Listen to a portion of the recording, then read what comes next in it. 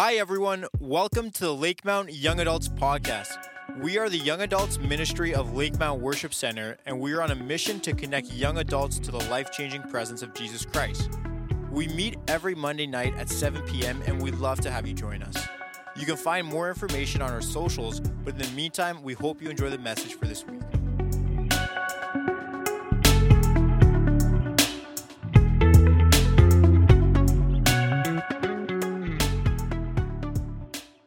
Digging into, again, our series on calling. We've been looking at just different people whom God called and what we can learn from their journey, learn from how God called them, what their calling experience was like, the way that God equipped them. It's been said that life is too short to make all the mistakes yourself.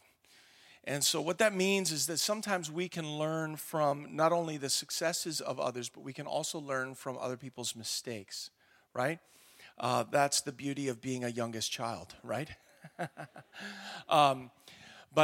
Anyways, spoken as the youngest. I want to take a look tonight at some people who actually didn't make the cut. Some people that actually either wanted Jesus to use them or Jesus wanted to use them, and it didn't work out. And again, I've said this a few times over the course of this series together, this quote from A.W. Tozer, that what comes into our mind when we think of God is the most important thing about us. And the reason that's the most important thing about us is because if you're right, you're going to grow in the right direction. If you're wrong, you're going to grow in the wrong direction, or you won't grow at all. And so it's really important that you have a right conception of God. The way to have a right conception of God isn't to go by how you feel. Because God being holy and we being not holy means that sometimes what God does and what we prefer don't actually go the same direction. And what I'm trying to get at is that sometimes God will offend you. And if you're ranking God, or if your idea of God is that he would never offend you, that he would actually just, always kind of coddle you and tell you that you're doing great, that, God's just handing out participation ribbons and cheering for you no matter what, that's a conception of God that actually isn't found in Scripture. And so I want us to take a look at Luke chapter 9, and you can take your Bibles and go there.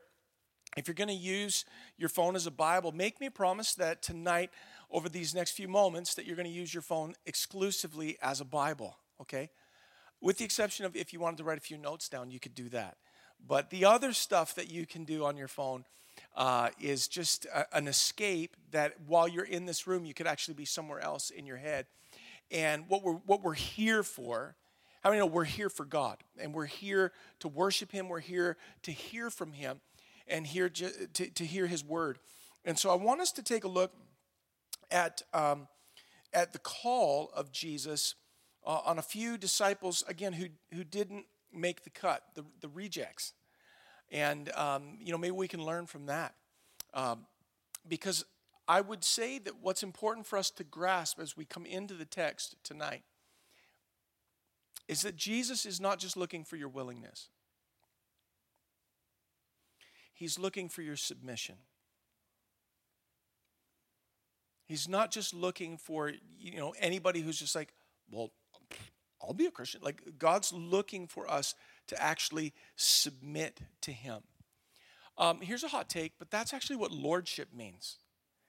Like, that Jesus is Lord of your life means now every decision that you make isn't just run through your own grid.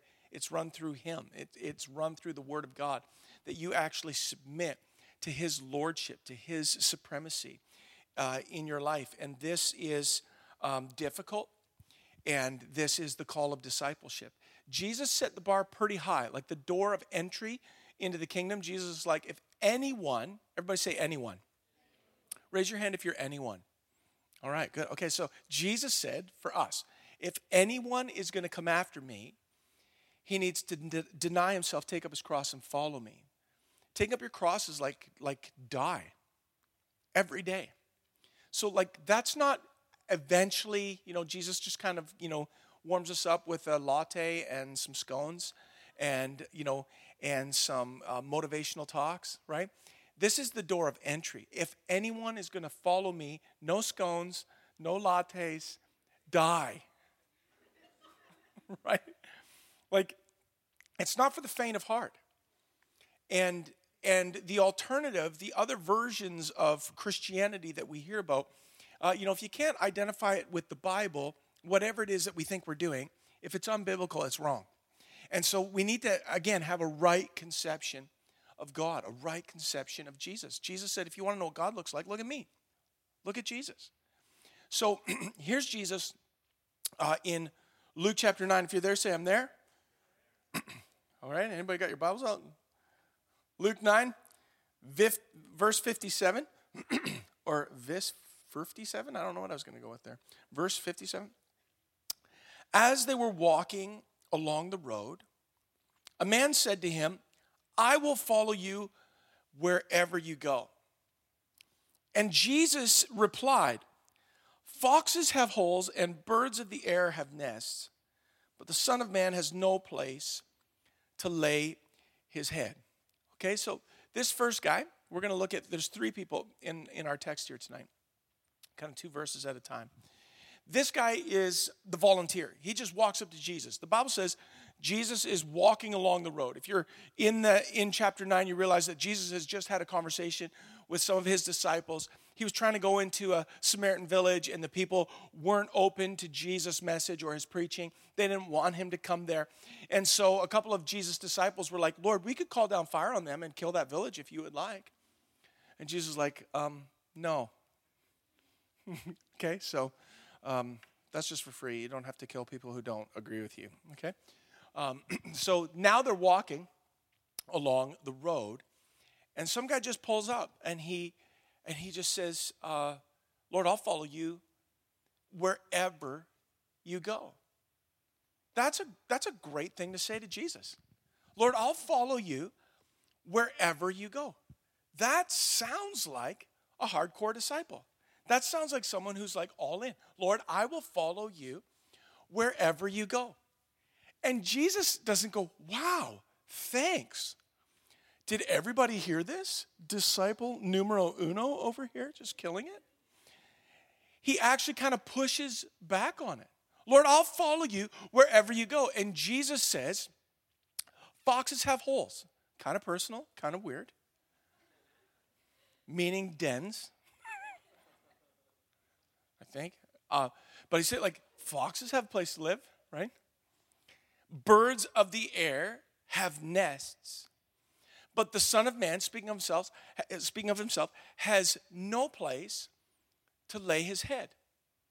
So this guy comes up, Lord, I'll follow you everywhere you go. And Jesus is like, really? Well, I've got no place to stay. I have no place to sleep tonight. So just in case you thought being a disciple of me was going to be bougie, it's not. Like, just in case you're thinking that these crowds, that I'm intoxicated by these crowds, just in case you're thinking that I came here to be famous. You know, I find it funny when Christians are like, we exist to make Jesus famous. Jesus wasn't trying to be famous when he was here. At the height of Jesus' popularity, right? We're coming up to it this weekend, Palm Sunday. Jesus is rolling into town on a donkey, and it's this whole fulfillment of Old Testament prophecy. People are cutting branches and throwing their coats in front of him, shouting, Hosanna, blessed is he who comes in the name of the Lord. And it's like the whole city's in an uproar. Everyone's just so excited that Jesus is here. And Jesus doesn't get off and say, thank you very much. Thank you for coming out. Thank you. If you vote for me to be your Messiah, I'll put chocolate milk in the cafeteria. He doesn't court the crowd at all. He gets off his donkey and he goes into the temple and he makes a whip and he starts snapping it at people and flipping tables and screaming. Can you imagine if you're Jesus' campaign manager? It's like, Jesus, that is not how to win friends and influence people. The height of his popularity. And Jesus like snaps, apparently. Because he had a passion for the house of God to be a place that was inclusive for all nations, not just so everyone could sit there, but so they could seek God. My house will be called a house of prayer for all nations. So here's Jesus pushing back on an all-star disciple. You probably heard me say this before, but I love this quote from Leonard Ravenhill. He said that Christians don't tell lies, they sing them. And it's not meant to be a knock on worship. Let worship be aspirational. Let it be things that you press forward and that there's desire and longing in your heart to be more faithful and to be closer to the Lord. But hear me. If all of your worship is only that, and you miss Romans 12:1, where your life is a living sacrifice and worship to you is just singing songs to Jesus, you might be the volunteer going, Lord, I'll follow you anywhere you go. Everywhere you go, I'll follow you. I will follow him, right? Like, you might sing the song, but when it comes time to be like, so anyways, there's nowhere to stay tonight, and the crowds are kind of upset, and I'm not very popular, be like, I'm going to just sing about it, but maybe just go back to my mom's house and have a sandwich. Lord, I'll follow you wherever you go. See, Jesus, I'm going to say it again, he's not just looking for your willingness. He's looking for your submission and your faithfulness. What comes into your mind when you think about Jesus is the most important thing about you. If you think Jesus is just going, wow, I can't believe you sang that chorus with both verses, you must be serious. Worship and sing, but back it up with a lifestyle of followership. Jesus pushes on it. Jesus actually pushes on a volunteer. The guy's saying, I'll follow you anywhere. And Jesus is like, really? What if, here's basically what Jesus is saying, what if it's difficult and not popular? And I think that question needs to get peppered into the room tonight. I think I need to get confronted with that question. What if it's difficult, uncomfortable, and unpopular to follow Jesus? I'll follow you wherever you go. What if I get off my donkey and I start flipping tables?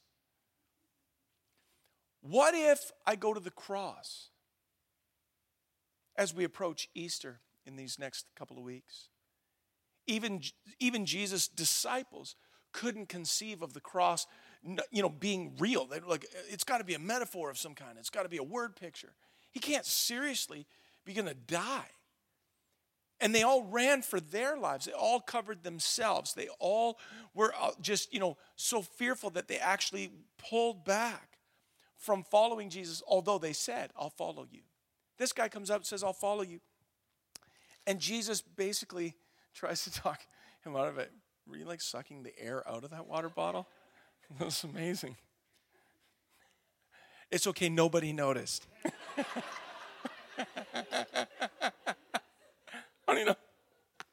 I can't even do it. All right. So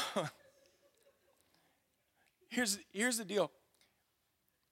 If you can be talked out of your faith, right? If you can be talked into your faith, you can be talked out of your faith. And that's basically what Jesus is pushing on.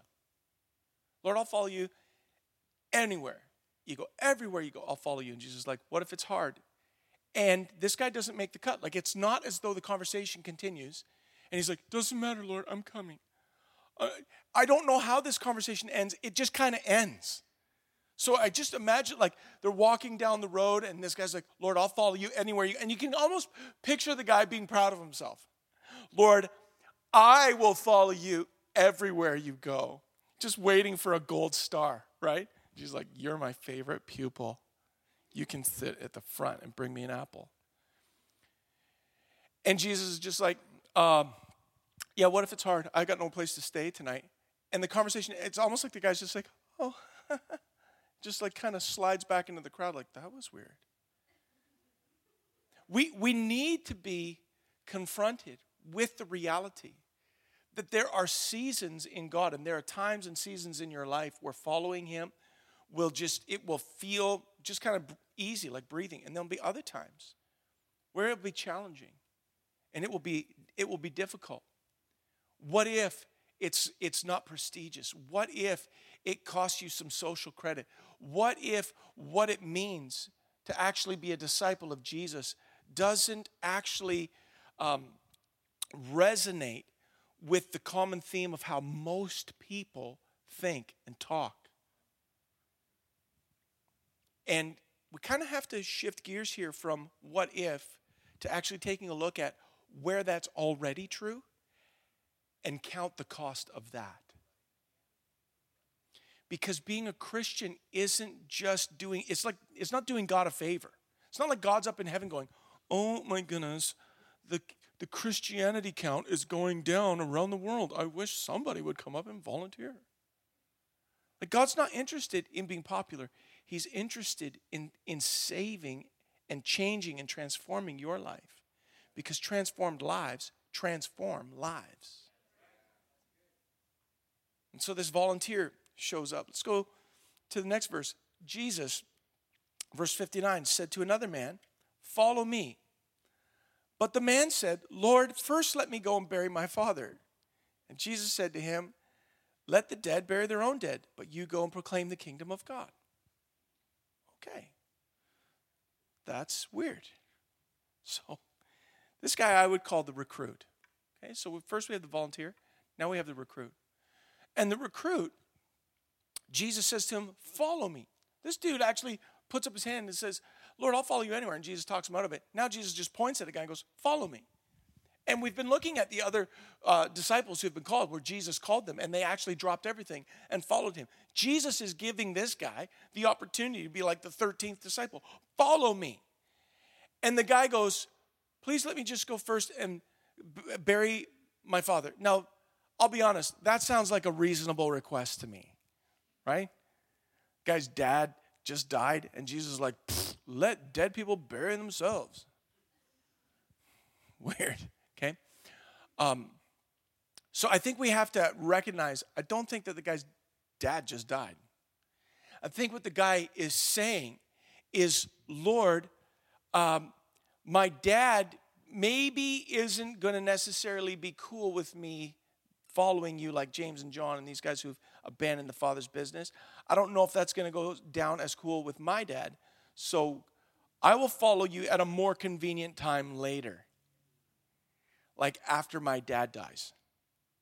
I'll follow you at a more convenient time later when it is more suited to my schedule. This guy basically didn't have the sense of urgency that is required to follow after Jesus. Jesus said, let the dead bury their own dead, speaking spiritually. Just saying, spiritually dead people, just let that happen. But if you're born again, preach the kingdom. Go and preach the good news. If you are being called to follow me, it's not something that you can put off till later.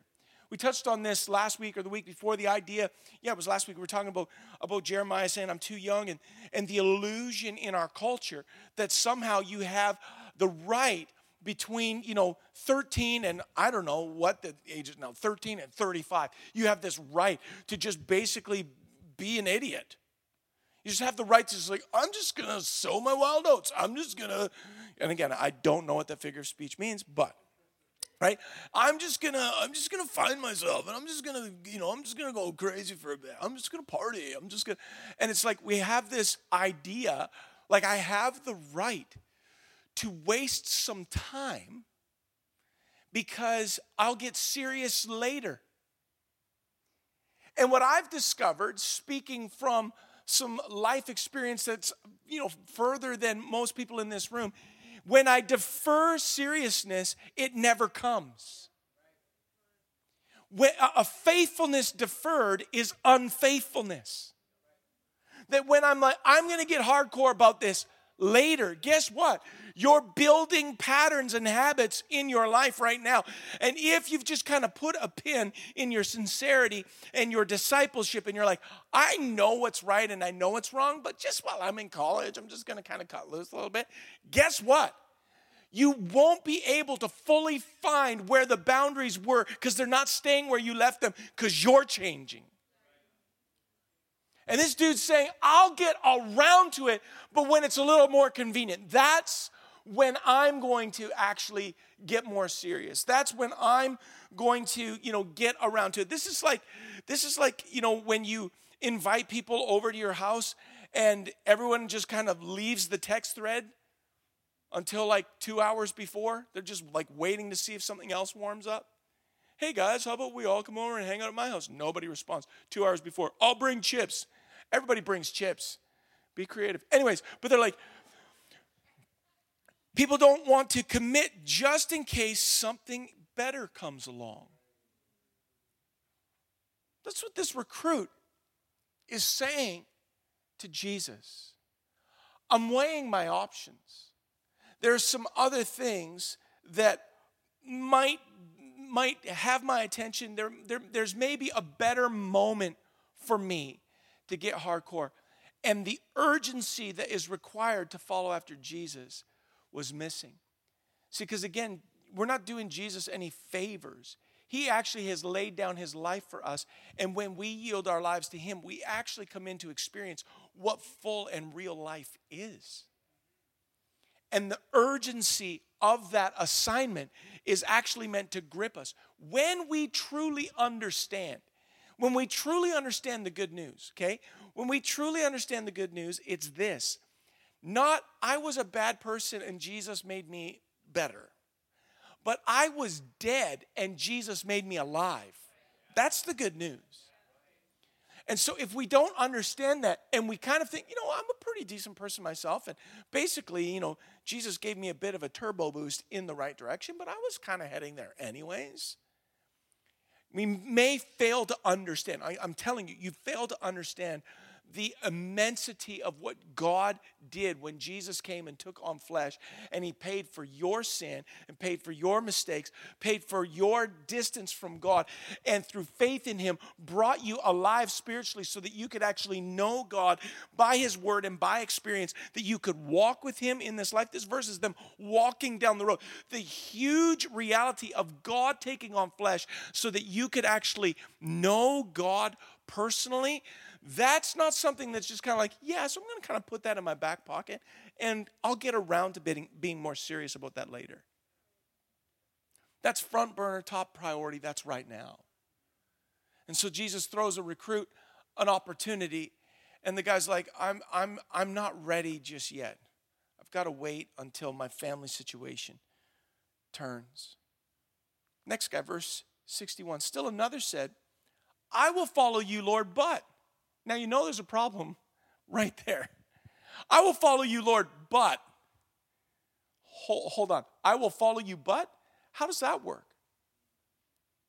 But there's some other, I will follow you, but I have to follow me for a little while. There's some other things I got to do. I will follow you, Lord, but first let me go back and say goodbye to my family. Jesus replied, no one who puts his hand to the plow and looks back is fit for service in the kingdom of God. So we have the volunteer, we have the recruit. This guy is the overthinker. Any overthinkers in the room? Anybody who did I turn off the coffee maker when I left this morning? Did I lock the door? Anybody turn around a couple times? Just make sure you lock the door. Okay? The overthinker. I will follow you, Lord, but first I've just got to get everything arranged just so. I have to go and say goodbye to my family. Again, sounds reasonable. The deeper reality here is this is someone who is focused on what he's giving up instead of what he's gaining. That's what he's saying. I want to go back and kiss my family. Sounds reasonable. What's he really saying? I see your disciples, they follow you around. This guy hasn't seen his mom in like 3 months. I don't know if I could be away from my mom that long. I don't know if I'm willing to just give everything up without just one last hurrah. Overthinking it. Focusing on what is being given up. I'm going to have to give up this to follow Jesus. I'm going to have to give up my comfort. I'm going to have to give up doing what I want. I'm going to have to take on some standard and boundaries that are like rooted in God's word and not my preferences. I'm going to have to actually try to, be more like Jesus? And he's looking at discipleship, and often this is a problem in the church. People look at discipleship without the presence of the Holy Spirit in their lives. And they look at discipleship and go, that's impossible. And you're right. It is impossible unless the Holy Spirit is inside your life. Because when the Holy Spirit comes inside of your life, when you confess your faith in Jesus and the Spirit of God actually converts your heart, a new nature. Here's kind of a big deal that maybe we undersell. You get a brand new nature. So there's things that appeal to you in your old habits and your old ways, but there's a whole new appetite that's got appeal in things that you didn't have an appetite for before. And discipleship is the process of killing this one and amplifying this one. Discipleship is the process of putting to death the stuff that is going to kill me, putting to death the stuff that is rotting me, that's taking from me, that I've actually, I've been in this whole world and I realize I feel empty and I feel spent and I feel used, and there's a few highs in it, there's a few enjoyable moments in it, but at the end of the day, it's all escapism and I can't escape myself. But when I give my life to Jesus, there's a new nature in me. And I actually, if I pay attention to it, I have a love for him. I have a love for his word. I have a love for his people. I have a love for his presence. And that isn't what my old nature wants. But if whatever I feed, listen, what you feed will grow. Whatever you feed will grow. And whatever you starve will die.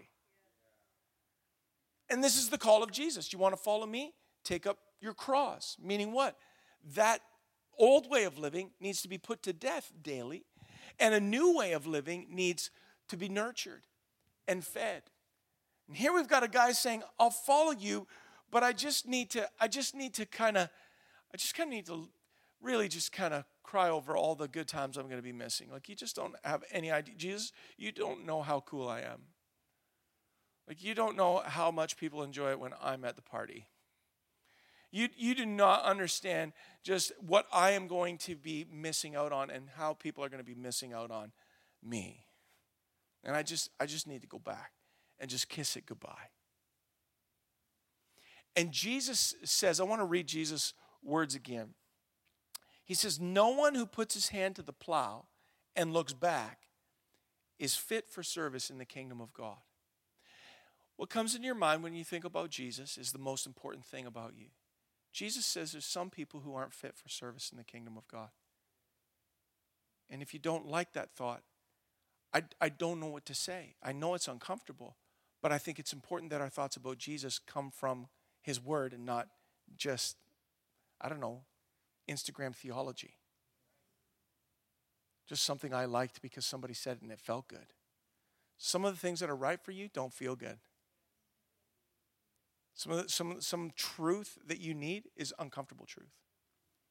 And Jesus says that anyone who sets his hand to the plow, and this is an agricultural image. This is talking about a farmer. You're talking, first century farmer in the Middle East. So you're talking, leather straps with, a wooden instrument with a blade at the bottom attached to an animal. And you kind of whip the animal, and then you put your foot on that plow, and you start going through a field. Jesus says anybody who puts his hand on the plow and looks back isn't fit for service. Meaning what? Meaning, in our vernacular, you can't drive down the highway and stare at your rearview mirror and hope you don't get into an accident. You can't go forward looking backwards. Because back here is not telling you where you're going. It's telling you where you've been. And when you're focused on what you're giving up, you're missing out on what's ahead of you. Life in Jesus is a whole lot more than whatever it is that you're struggling to kiss goodbye. And the longer I look in the rearview mirror, the more I'm convinced that what's back there is worth more than what's ahead of me, but I've never actually taken a peek through the windshield of what the horizon of what Jesus is making available. We looked at Peter's life a few weeks back. Peter was like one of these recruits, one of these volunteers, or the overplanner. He's one of these disciples, right, that Jesus calls. Peter's life, we talked about this. Peter's life before Jesus he was a fisherman. That's what he did. He caught fish. And at the time that Jesus called him, fishing wasn't going well. He fished all night and he didn't catch anything. He's in a dry spell. Everyone in this room knows what that feels like.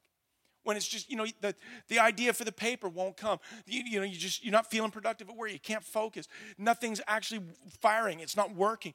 He's working, but it's not working. He's frustrated.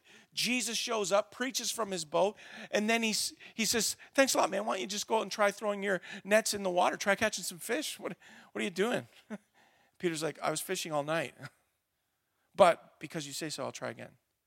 Throws the nets into the water, right? We looked at this. Throws the nets in the water, catches so much fish. His friends have to come over. They throw their nets in the water. They catch so much fish, it almost sinks 2 boats. What's Jesus doing? He's giving Peter the fulfillment of the biggest dream that he had for his whole life in that moment. You want to be a fisherman? Here. How about you kill it right now and just be the best fisherman ever? Now what? And Peter has a decision to make. Do I want to stop at the pinnacle of my shallow dream and success, or do I want to leave this behind and follow him? What are you leaving behind, Peter? I'm leaving behind my whole life as I know it. I'm leaving, the only way I know how to have a grid for my life. Most people that come to church sit in the same seat every week. Have you ever noticed that? They do. They sit in the same seat every week. Why? Because they want a grid for their future memories.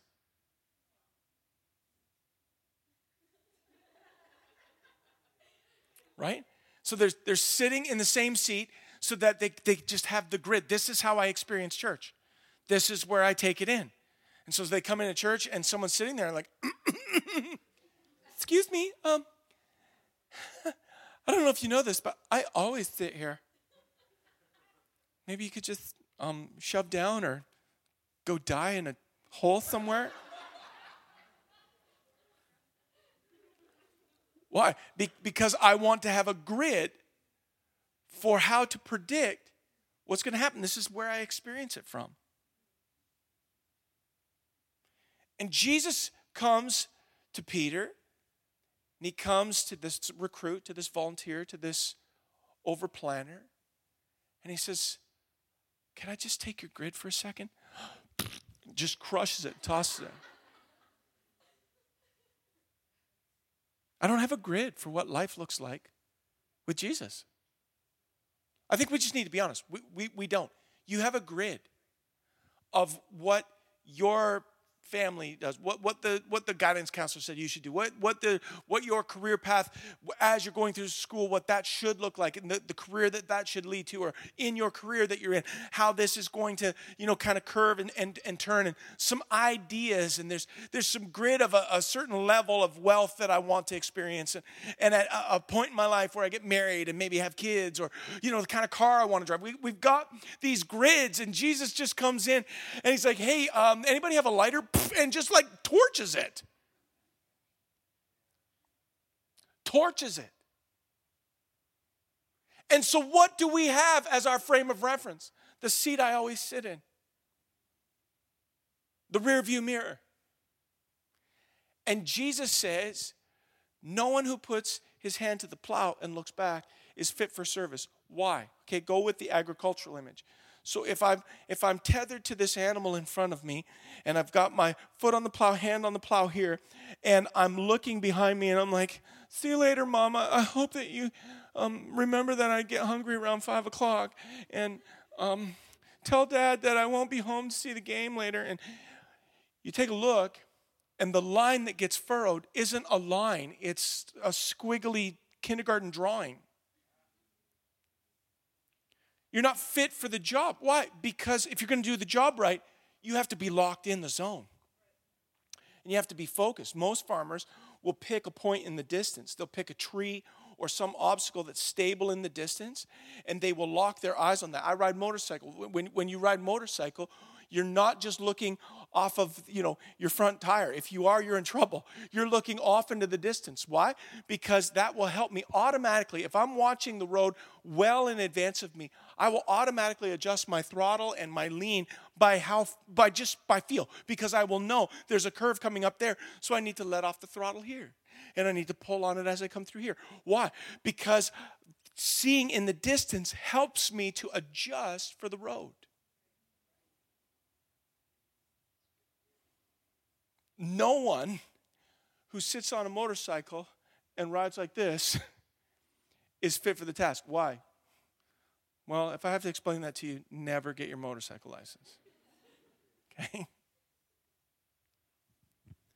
Jesus says to the overplanner, you're too focused on what you're giving up. And you're too concerned about what you have to kiss goodbye. And you haven't conceived of what I'm putting in front of you. To be fit for service, I looked this up. To be fit for service means to be capable of meeting objectives, able to perform duties effectively. Jesus says that if I'm looking back, I'm unfit. I'm not capable of actually doing what he's called me to do. There's a lot of poetic stuff that likes to get said around the church. Like, Jesus hasn't called you to be a human doing. He's called you to be a human being. Okay? That's in the Greek, that is dumb. Okay? Technically, someone in a coma is a human being. Jesus has called us to do, and he's called us to follow. He's called us to lay down our lives. And if we're focused on what we're giving up, we haven't stopped long enough to consider, what is he offering to me? Go back to Peter's example. What if Peter was just like, wow, thanks for the offer to follow you, but do you know how much fish I have right now? Then Peter is just some guy in the Bible who Jesus preached from his boat, and the guy caught a lot of fish and was super successful for like a week. He's a guy who literally, without following Jesus, Peter is a fisherman with a great fish story. And what he left behind looked like success, because it was. And what he left behind was the seat that he sits in at church every week. It was the grid from which he could anticipate his future memories. It was the grid of how he was expecting to experience the rest of his life. But when Jesus called him, it wasn't bring the fish. And this over-planning volunteer says, I will follow you, but anytime there's a but in your submission to Jesus, there's a problem. I will follow you, but first I just have to kiss goodbye my way of living. Basically, Jesus is saying, kiss it goodbye right now. Go all in with me right now. And that basically is the call to count the cost. To count the cost as we follow Jesus. What is ahead of your life in following after Jesus? We can learn from these ones who actually missed out. And what do we learn? That just being sentimental actually doesn't weigh very much in Jesus' scales. Lord, I'll follow you wherever you go. Really? Well, I don't have anywhere to stay tonight. Yeah, so I'll follow you like when you have a booking where there's like some hotel budget. Well, then you're not following me wherever I go. And if you can be talked in, you can be talked out. The recruit. The recruit that says, I'll get around to this priority later, but there is an urgency in me right now. Jesus is like, never mind. Never mind. Like, you've got to sort your priorities, count the cost. The overplanner who says, I'll follow you, but I'm just so focused on what I'm giving up.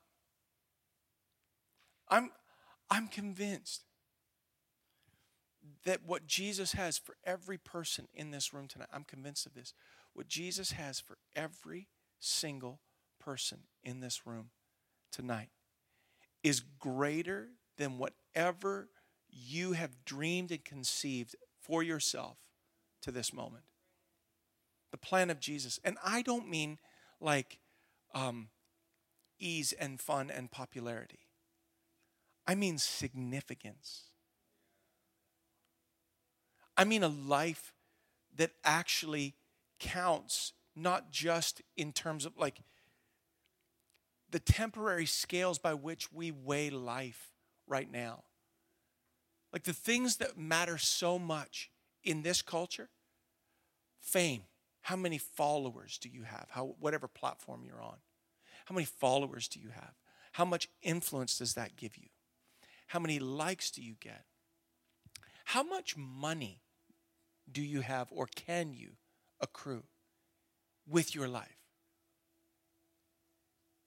There's other things that kind of factor in there, but hubbing around fame, influence, popularity, and money, a lot of other things come in and around that. But it all kind of hubs around there. Do you know, in eternity, that stuff doesn't weigh a feather. And so if I'm looking in the rear view, looking at what I'm giving up, oh man, I think I'm giving up so much. And yet what Jesus in his mercy is trying to do is trying to get me to think from an eternal perspective.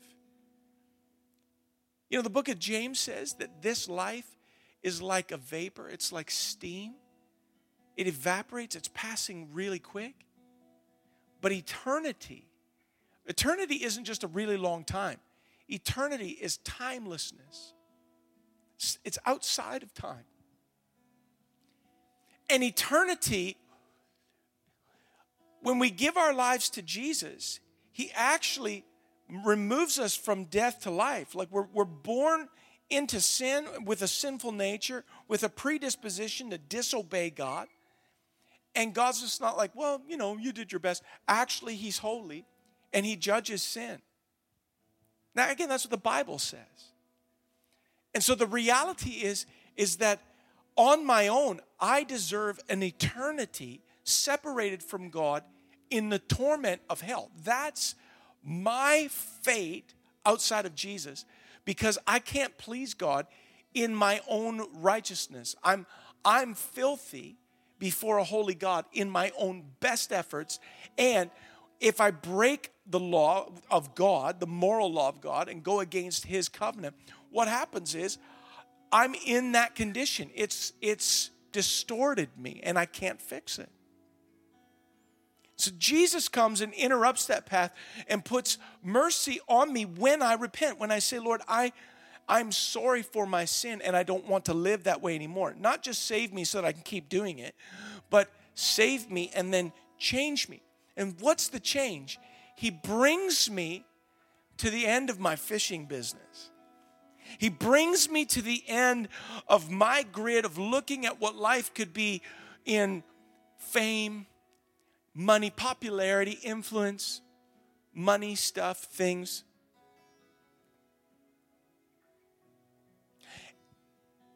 And there's a whole life that actually opens up where I can actually find significance in knowing God by experience. And actually praying and communing with the God of the universe. And discovering that his love for me is actually not just for me. He loves this whole world. And I can actually be brought into a purpose that's greater than just like Peter fishing for fish. I could actually find purpose in seeing other people come into a relationship with the living God. And whatever I do with my life, how I make money, how I make memories, how I build a family, when it's all built on the foundation of Jesus, suddenly what's opened up before me is a life that actually has God's favor on it. And every person in this room needs the favor of God. I want you to close your eyes. We're going to pray.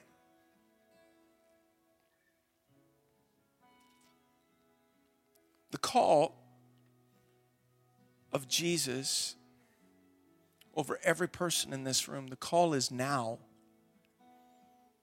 It's not later. It's not, I'll get serious later. It's a call to now surrender my whole life to Him. You know, God is so good. He takes people that yield to Him and He cleanses them, changes them, puts a new nature in, and rebuilds. You know, God's so good that your worst mistake, the worst thing you've done, the worst thing that's been done to you, He can cleanse that off of your life as if it never happened. And He could release us into a purpose and a destiny that is beyond anything we could accomplish in and of ourselves. Tonight we have the opportunity to surrender and yield. We can learn from the example of these ones who sentimentally just said, I'll follow you everywhere, but he didn't really mean it. Who was recruited and heard the call of Jesus, but just had a delayed response. I'll get around to it later. And the final guy who says, I'll follow you, but I still just kind of have to have one foot in my way and one foot in your way. Tonight we have the opportunity to yield our entire life, our entire will, our entire future. I want you to stand to your feet tonight. Keep your eyes closed if you would, just to shut out distraction and just zero in on what God would be saying to your heart.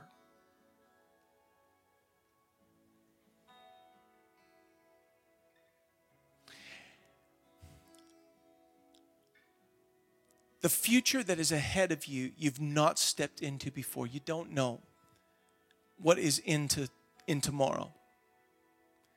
But through faith in Jesus, you can know who holds tomorrow. You can know the one who knows the end from the beginning. And the one who made you knows the perfect design for you and for your life.